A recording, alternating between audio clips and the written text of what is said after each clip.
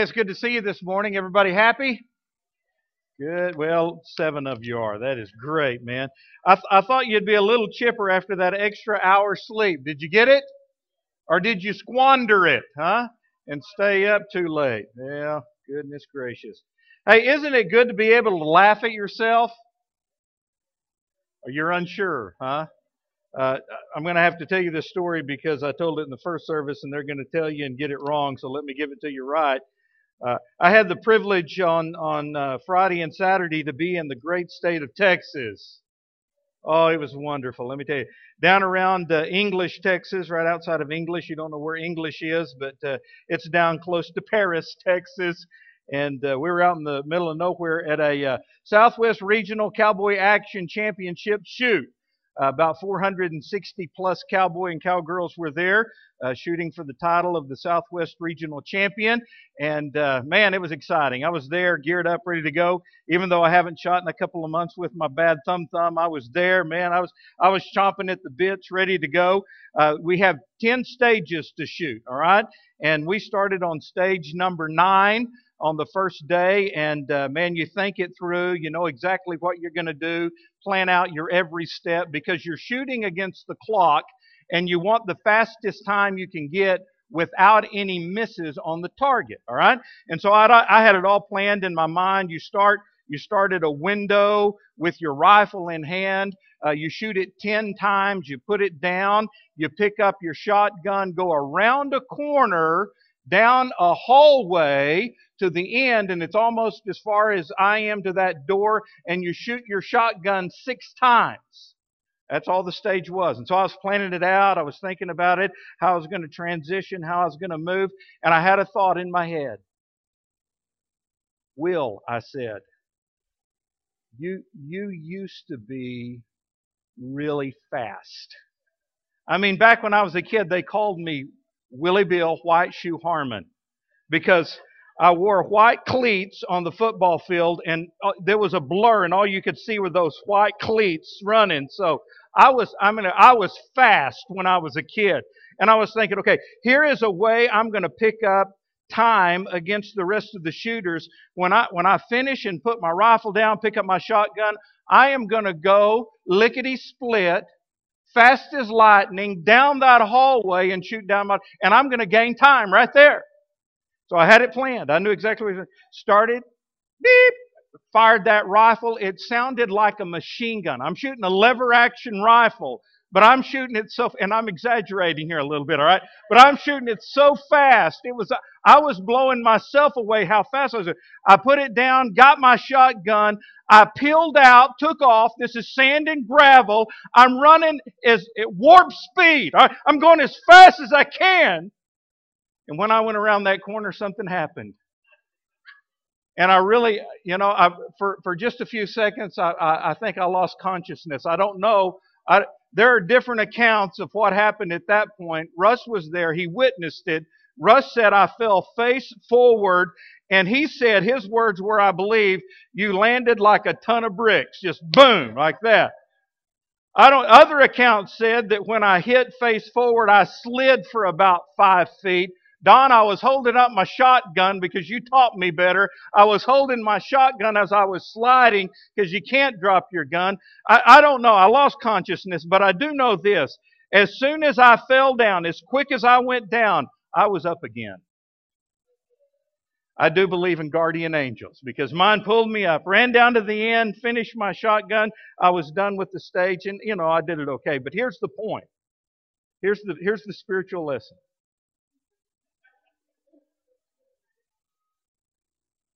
Sometimes in life, when you grow up and get older, your mind will tell you you can do certain things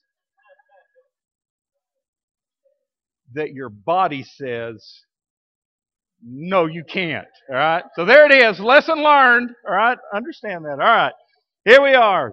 John chapter 3. I'm doing a series called One-on-One with Jesus.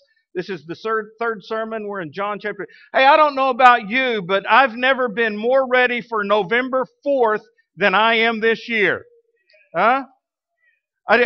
I don't know what it is. I guess politicians have more money than they know what to do with, and they're spending them on the ads. These political ads have me sitting in my chair when I do watch TV, which is not often, with the remote control in hand, you know, to pause, to mute. Because here's what they're doing. One politician will come on and he will tell me how sorry and how no good for nothing his opponent is. And I'm listening, and it's got to be true because it's on TV, right? You know? And I'm thinking, well, that dirty dog, I would never vote for him. And then the very next commercial is his opponent telling me how sorry he is. Who in the world do we believe? You know, it made me wonder the other night when I was watching these ads, what would happen if every politician was required to spend some one-on-one time with Jesus? That would be pretty cool. What would even be greater than that is if we had a transcript of their conversation. To see what they said to Jesus and what Jesus said back to them. Well, believe it or not, we have such a transcript because a politician went to Jesus one night and asked him some questions. It's found in John's Gospel, chapter 3. Today we're going to read verses 1 through 8. And we're really going to concentrate on verses 4 through 8. Here's what the Bible says in John chapter 3. There was a man of the Pharisees named Nicodemus, a ruler of the Jews. This man came to Jesus by night and said to him, Rabbi, we know that you are a teacher come from God, for no one can do these signs that you do unless God is with him. Jesus answered and said to him, Most assuredly, I say to you, unless one is born again, he cannot see the kingdom of God. Nicodemus said to him, How can a man be born when he is old? Can he enter a second time into his mother's womb and be born? Jesus answered, Most assuredly, I say to you, unless one is born of water and the Spirit, he cannot enter the kingdom of God. That which is born of the flesh is flesh, and that which is born of the Spirit is spirit. Do not marvel that I said to you, you must be born again. The wind blows where it wishes, and you hear the sound of it, but cannot tell where it comes from and where it goes. So is everyone who is born of the Spirit. Heavenly Father, I pray that you'd bless the reading and the preaching of your word. In Jesus' name, amen. We have learned over the last couple of weeks that Nicodemus was a powerful man in ancient Israel. He was a brilliant teacher renowned across the nation. He was wealthy. He was influential, a member of the Israeli Senate, and he was also religious, a Pharisee among the Hebrews. But he had a problem. There was a huge hole in his soul that he could not fill up. And so one night he came to Jesus for answers. Rabbi, he said, everyone knows you are a great teacher from God because we've all seen your miracles. And I love what Jesus did. Jesus ignored the compliment and skipped the small talk. Jesus saw the heart of the matter, and so he spoke to the heart of the matter, which was Nicodemus's heart. He said, unless a man is born again, he cannot see the kingdom of God. Now that phrase born again refers to being born into God's family and into eternal life by the act of receiving Jesus Christ as your personal Lord and Savior. Notice Nicodemus' reply in verse 4. He said, how can a man be born when he is old? Can he enter a second time into his mother's womb and be born? I guess our question is, what really was Nicodemus asking? And I think there are two possibilities. First, perhaps he didn't understand that Jesus was using figurative language here. Maybe he really thought that Jesus was telling him that he had to be literally and physically born again from his mother's womb. And since that kind of rebirth is impossible, Nicodemus protested. How can a man be born when he is old? But there is a second possibility. Nicodemus himself was a great teacher. In fact, in verse 10, Jesus said, "You are the teacher of Israel." So we know that Nicodemus understood figurative language. So I think that perhaps he realized Christ was speaking figuratively.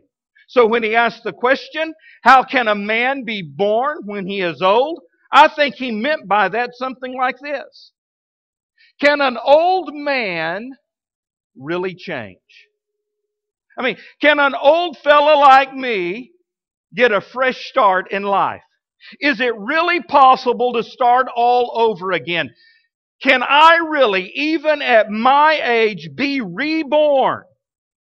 Or is that as impossible as entering my mother's womb for rebirth? Now, I don't know about you, but that's a question I can kind of relate to. You tell me how many of us grow discouraged when someone we love with all of our heart doesn't change? Perhaps they are wayward. Perhaps we have a loved one, a child, a spouse that is enslaved to bad habits. Perhaps that friend or loved one is living in sin and they are hard and cold and lost. I don't know, maybe you're here today and you're asking, I really wonder if can my husband really change?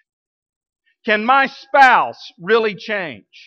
Maybe you're a parent here today and you're wondering, is there any hope for my son or my daughter? Is there any hope for my marriage that's falling apart? Or maybe you're here today and you're discouraged with yourself. You're unhappy with the way you live life, or you're unhappy with the attitudes that you've been harboring. You don't like yourself. And you're saying, I know I need to change, but I'm too old to change. Really, those are pretty sad words, aren't they? I can almost hear Nicodemus saying, Jesus, I know I need a new life. I know I need a new way. I need a new start, but here I am. I'm a respected, established old man. I'm set in my ways. Am I too old to change? And Jesus answered his question by telling him three really important things that he needed to hear about the new birth. And so guess what? I'm going to repeat those three really important things that you need to hear today about the new birth. First of all, Jesus said, listen, Nicodemus, it is possible. It is possible for a human being, even an old man, to change. Look at verse 5. He said, most assuredly, I say to you, unless one is born of water and the Spirit, he cannot enter the kingdom of God. That is a key phrase, born of water and the Spirit. What did Jesus mean when he said that? You must be born of water and the Spirit. Well, there are a lot of ways to interpret it, but I believe what he means is this.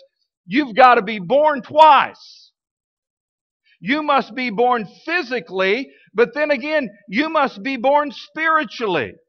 First of all, you must be born of water. That is, you must be born out of the broken water of your mother's womb. And that's why you're here today, because you've had that birth, right?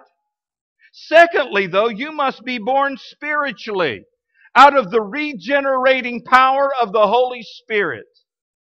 The next verse reinforces this interpretation. Look at verse 6. He said, that which is born of the flesh is flesh, and that which is born of the Spirit is spirit. So, if you were born the first time, which it looks like you all have been, all right? You might want to pinch your neighbor to make sure they're still alive, all right? If you have been born the first time, you can be born again. It is possible. I mean, I have people tell me all the time, you just don't know the life I've lived. You don't know the trouble I've had. You don't know all I've done. There is no way God would ever forgive me for all the mistakes I've made. I hear that all the time. And you know what? It's just not true. That's a lie from the devil. If you have been born the first time, I don't care what the condition of your life is today. It could be a mess. It could be a wreck. You could be living a nightmare, but you know what? It is possible for all of that to change. Some of you know the name Bill Wilson. Let me tell you about Bill Wilson. He was the co-founder of Alcoholics Anonymous. He was first introduced to alcohol during World War I. After the war, he returned home and began working on Wall Street. But he couldn't quit drinking, and his addiction began to ruin his life. He made millions of dollars on Wall Street, but he woke up every morning with a hangover, and he staggered home every night in a drunken haze. His friends tried to help him, but guess what Bill did? He started avoiding them. He incessantly fought with his wife, and he became an unwelcome nuisance in the brokerage houses. When the Depression came, he lost everything. He lost all of his money, he lost his home, and he lost what was left of his self-respect. On several occasions, opportunities came to him, and he had several chances to recover his fortune. But you know what? On every occasion, he went on a bender, and the chances vanished. Again and again, he determined he was going to stop drinking. He saw what it was doing to his life. He knew he was ruining his life, but he couldn't quit. His family entered him into treatment programs. His friends had him committed to asylums. But no sooner was he released than he hit the bottle again. Bill was a broken, drunken, dying man. Alcohol had ruined his life. But then one day, a friend knocked on his door. He looked Bill in the eye and he said, "Bill, I'm sober. I found the answer. I've got religion." And for hours they talked. They talked about God. They talked about the Bible. They talked about the power of the gospel. Bill Wilson had always known about Jesus Christ and thought of Jesus as a great man and an excellent moral teacher. But now he realized that Christ was much more than that. And in a miraculous way, Bill was born again. He humbled himself before God, offered himself as a living sacrifice, and he never, ever, for the rest of his life, took another drink. He was changed. He became the co-founder of AA, an organization based on the belief that no alcoholic has the power within himself to stop his drinking. He is suffering from an illness which only a spiritual experience will conquer. So, here's Nicodemus. And he's asking Jesus the question, really? I mean, really? Can an old man really be changed? Can an old man who is set in his ways really be born again? And Jesus said, yes, it is possible. Just as you were born physically, you can be born spiritually. You can be born of water and you can be born of the Spirit. And church, that's the good news today. It doesn't matter where you are in life or what you've done with your life. It is possible to start all over again. Boy, that is good news. It's possible. The second thing Jesus told him is this: it is essential. Look at verse 7. Do not marvel that I said to you, you must be born again. I want you to notice the word must, because Jesus used it 2 times in this nocturnal conversation with Nicodemus. There was something Nicodemus must do, and there was something Jesus must do. And if you think this sermon has been good to this point, get on the edge of your pew because it's about to get better. This is good right here. Here's what Nicodemus must do. Nicodemus must be born again. And I can flip that around to you and say, you know what? Here's what you must do. You must be born again. But in order for that to happen, there was something Jesus must do. What is that? Look at verses 14 and 15. Jesus said, just as Moses lifted up the serpent in the wilderness, even so must, there it is, must the Son of Man be lifted up, that whoever believes in Him should not perish, but have eternal life. Now, I'm preaching through John chapter 3, so in a couple of weeks, I'm going to come to this verse, all right? I don't want to steal all the thunder, and I know we'll forget most of this in 2 weeks' time anyway, but I've got to tell you a little bit about what Jesus is talking about here. The reference point he's making is from Numbers chapter 21 in the Old Testament. Here we've got the children of Israel. God has miraculously delivered them from Egyptian slavery. They've been out in the wilderness wandering around because they didn't have enough faith to acquire the land God had already promised to them. So for 40 years they're out in the wilderness. And I mean, it wasn't all fun and games. I mean, how would you like to live 40 years in the desert? I mean, it's not real good living in tents. The only thing they had to eat was manna every day, manna in the morning, manna at noon, manna at night. I mean, you know, come on, ladies, how many ways can you fix manna? Huh? Manna burgers, manna salad, banana bread. I don't know. There it was. That's all they had is manna. And you know, here's a group of people that had seen the redemption and the salvation of God. That God had led them, delivered them, been good to them. But you know what? It was never good enough. And they were constantly griping and complaining and grumbling. And they had a bitter heart towards Moses and towards God. And let me tell you, my God is a gracious God. He's a good God. He's long-suffering toward us. Thank goodness He is. But God's only going to take so much of it. And they grumbled and complained one too many times. And so in Numbers chapter 21, it says that God sent, and here's the word, fiery serpents among them. I don't like snakes. Any of y'all? How many of y'all have a pet snake? Don't raise your hand even if you do, because I don't want to know about it. I don't like snakes. But you know what? I can tell you right now, I really don't like fiery snakes.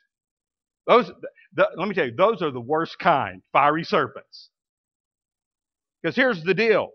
God sent these fiery serpents among the children of Israel, and if you were bitten by one of these vipers, you're dead. 100% death rate. Worse than Ebola. If you got bit by a fiery serpent, let me tell you, I'm serious, you were dead. You died right there. Now, it didn't take these Israelites very long to figure out they were in a whole lot of trouble right here. Because the serpents were everywhere. They could hear them. And so they cried out to God, God, we're sorry. Forgive us, please, help us. So God spoke to Moses and said, okay, Moses, here's the deal. I want you to make a serpent, just like the ones that are biting and killing the people. Make a serpent out of bronze. Put it on a pole. Stick that pole in the ground right in the center of the camp.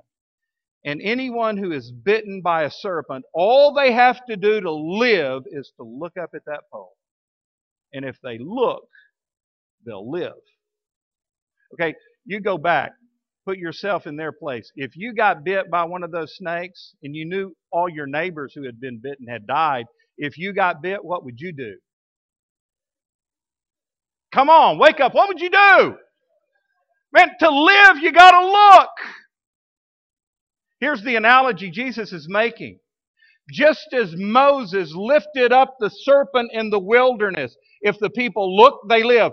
Even as Moses lifted up the serpent, even so must the Son of Man, he's talking about himself, even those must the Son of Man be lifted up so that you can enter into the kingdom of God. He's talking about the cross. He said, I'm going to have to go to the cross. On the cross, I am going to shed my blood, and His blood covers a multitude of sin. It is only through the blood of Jesus Christ that your sins can be forgiven. And if you will look at the cross and believe, you will live. That's the only way. That's the only way you can be saved. For the Israelites, the only way they could be saved in the wilderness was to look God's way. For us today, the only way we can be saved is to look. Peter said it like this: there is no other name under heaven given among men whereby we must be saved. Jesus is the only way. In fact, Jesus said, I am the way, the truth, and the life. No one comes to the Father but through me. So the only way to find eternal life and to make it into heaven is through spiritual rebirth. You must be born again. And those of us who have been born again are saved from hellfire, which the Bible calls the second death. Now understand this: if you die without Jesus Christ, you will die twice, but that second death you never escape from. You're sent to hell, where there are flames and anguish, and you'll burn for eternity. You will wish that you could escape from it, but you cannot escape from it. It is called the second death. Now, let me put it this way, so you get it and understand.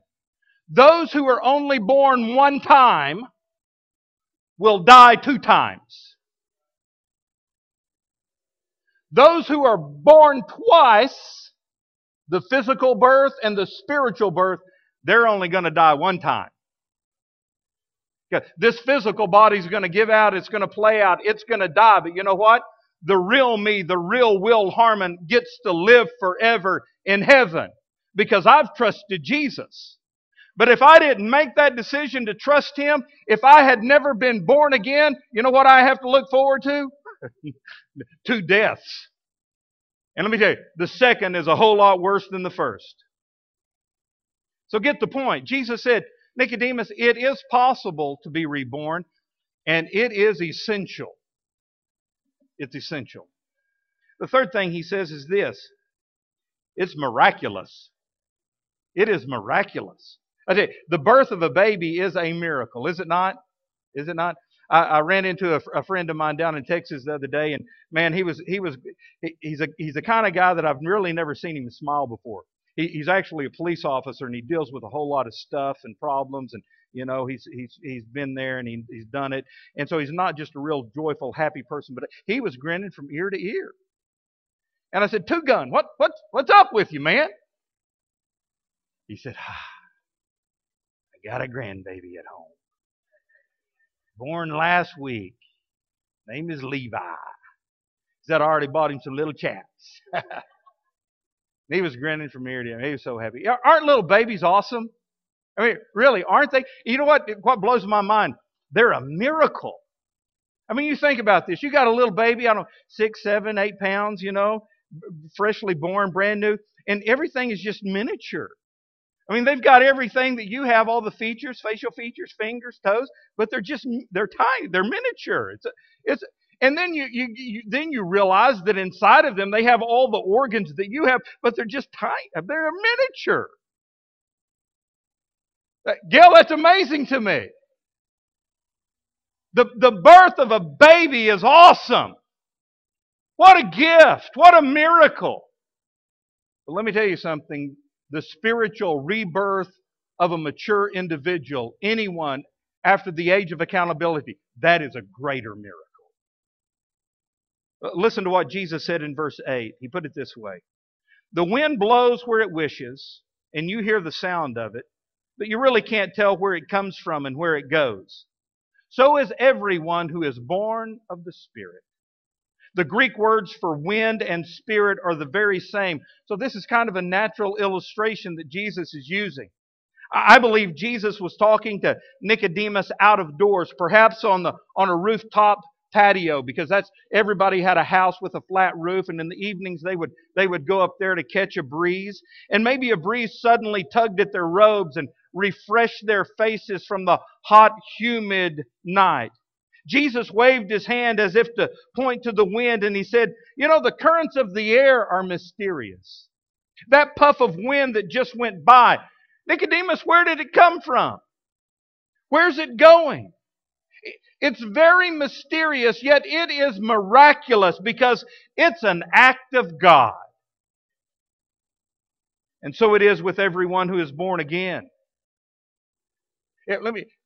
If you are born again, there is a mystery and a miracle about you that changes you from the inside out, and the rest of the world doesn't get it. They don't understand it.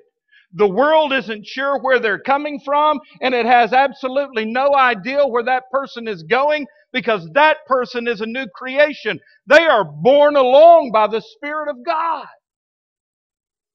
It's amazing. So can an old man, or even a young man, or a teenager, really change? The answer is yes. But it is mysterious and it is miraculous. It is something only God can do. Yes, it is possible to change. Yes, it is essential that you change. And yes, it is miraculous when you do change. And the good news is, it can happen to you. I don't care how far you've gone. I don't care how long you've lived. I don't care how hardened you are. You can be born again. Several years ago, the famous Hollywood cowboy Stuart Hamblin died. He was a popular radio personality during the 1940s, but let me tell you, he was wild and he was wicked. His wife Susie was a Christian and she loved her husband, and so she prayed night and day that he would be saved. She finally persuaded him to attend the famous 1949 Crusade for Christ that literally catapulted Billy Graham into nationwide prominence. Stuart didn't want to go. He grumbled about it, but finally went with her. Sitting in that service, he hated every part of it. He hated the singing. He hated the music. He hated Graham's preaching. He felt like that young whippersnapper was preaching right at him, and he didn't like it. He finally got up out of his seat. Listen to this. He got up out of his seat. He shook his fist at the evangelist, and he walked out of the room. He went from bar to bar trying to find relief. Finally, at 2 a.m., he woke up his wife Susie, and he cried out for help.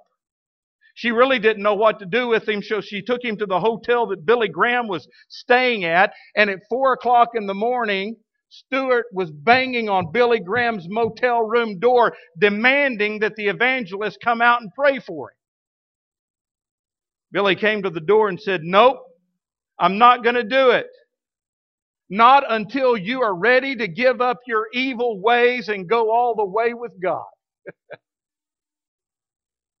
Well, they ended up talking for hours. And finally, Stuart Hamblin was born again. His old friends couldn't believe the change in him. A few months later, he ran into his friend, John Wayne. "Tell me, Stuart, is it really true? Have you given up your wicked ways?" "Yes," said Hamblin. "It's no secret what God can do." John Wayne suggested that he write a song about it, and so he did.